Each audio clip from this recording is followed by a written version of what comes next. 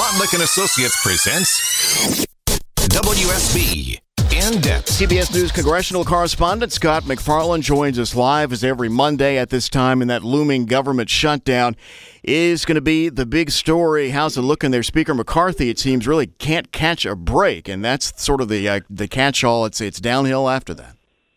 It's always darkest before it's totally pitch black.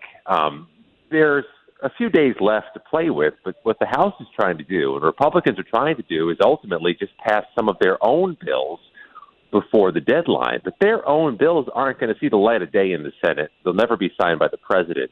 So at this moment, it's still a matter of political messaging or a seeking out of leverage in negotiations. But they got to get to the negotiations now to avert this deadline on Sunday.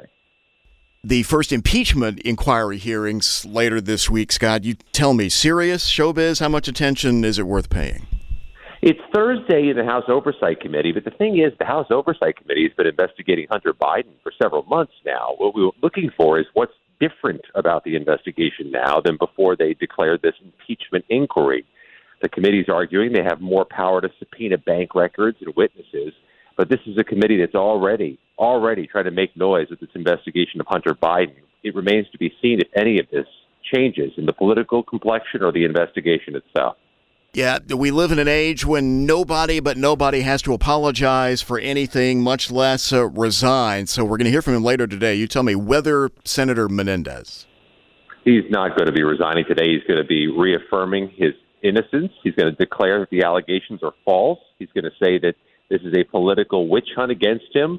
But he's got his own Democrats saying he's got to go, including from New Jersey, including that state's governor and one of his fellow congressmen who says he's going to run for Menendez's seat next year. CBS News Congressional Correspondent Scott MacFarlane, man, as always, thanks for your time. Thank you.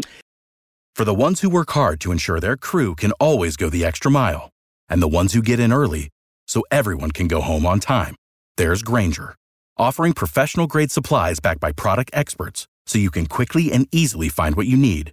Plus, you can count on access to a committed team ready to go the extra mile for you. Call, click Grainger.com, or just stop by.